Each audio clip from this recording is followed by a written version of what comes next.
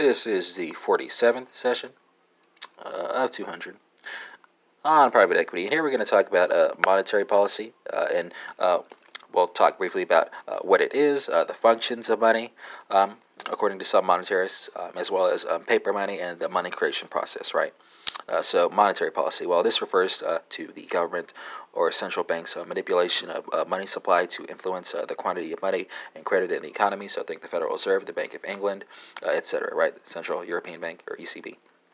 Function of money. This is rather intuitive, right? So everybody is equivalent with bullion and fiat, right? So it's a medium of exchange, it's a store of value, and it's a unit of account, right?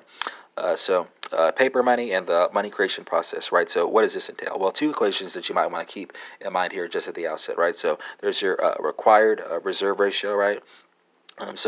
This is equal to your required reserves over your total deposits, right?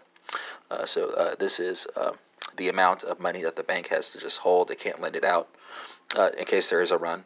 I say run, right? So what is this, like the 1920s or something? But I mean, it does happen. And then there's your money multiplier, right? So what is this equal to? Well, this is equal to 1 over your reserve requirement, right?